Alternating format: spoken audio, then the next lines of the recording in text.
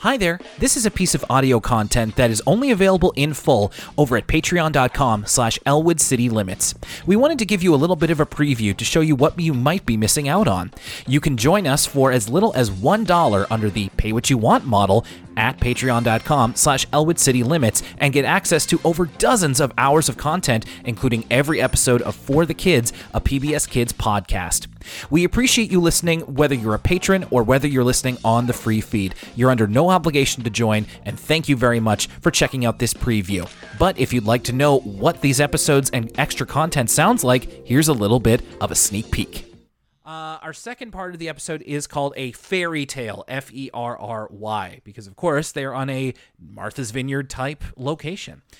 So Emily Elizabeth gives Clifford a bath, which is, part of the appeal of Clifford is seeing him do dog things, but he's so big. So Emily Elizabeth has like this giant sponge that she has to like surf all the way down his back.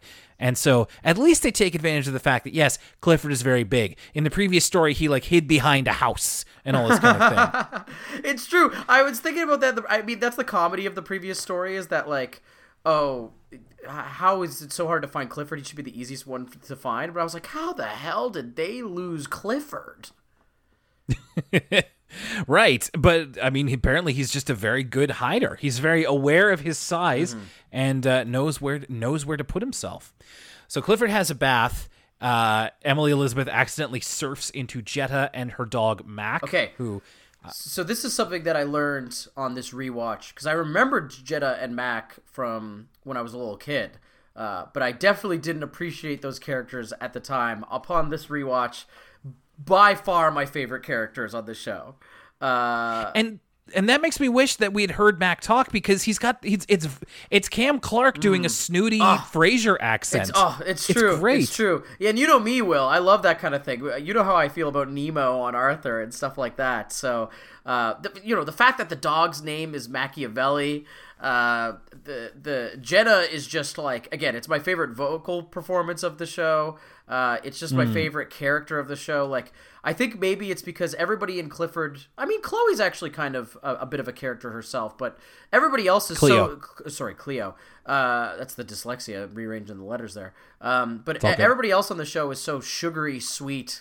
And it's like you said, good vibes intentionally. Everybody is so nice to one another that Jetta like is a shot in the arm of just like sheer negativity, and I think I really appreciate it, because she really stands out amongst this cast of characters, where I think everybody else is so pleasant that they almost start to lose kind of their individual characterization. Like, I think T-Bone's a little bit of a scaredy cat, and he's a little bit insecure, and that's kind of what sets him apart. But Clifford and Emily Elizabeth, they're just kind of nice. I mean, Clifford's big and a red dog, but besides that, they're all just kind of nice. Everybody else is just kind of nice. So a character like Jetta, I think, is really valuable in a show like this.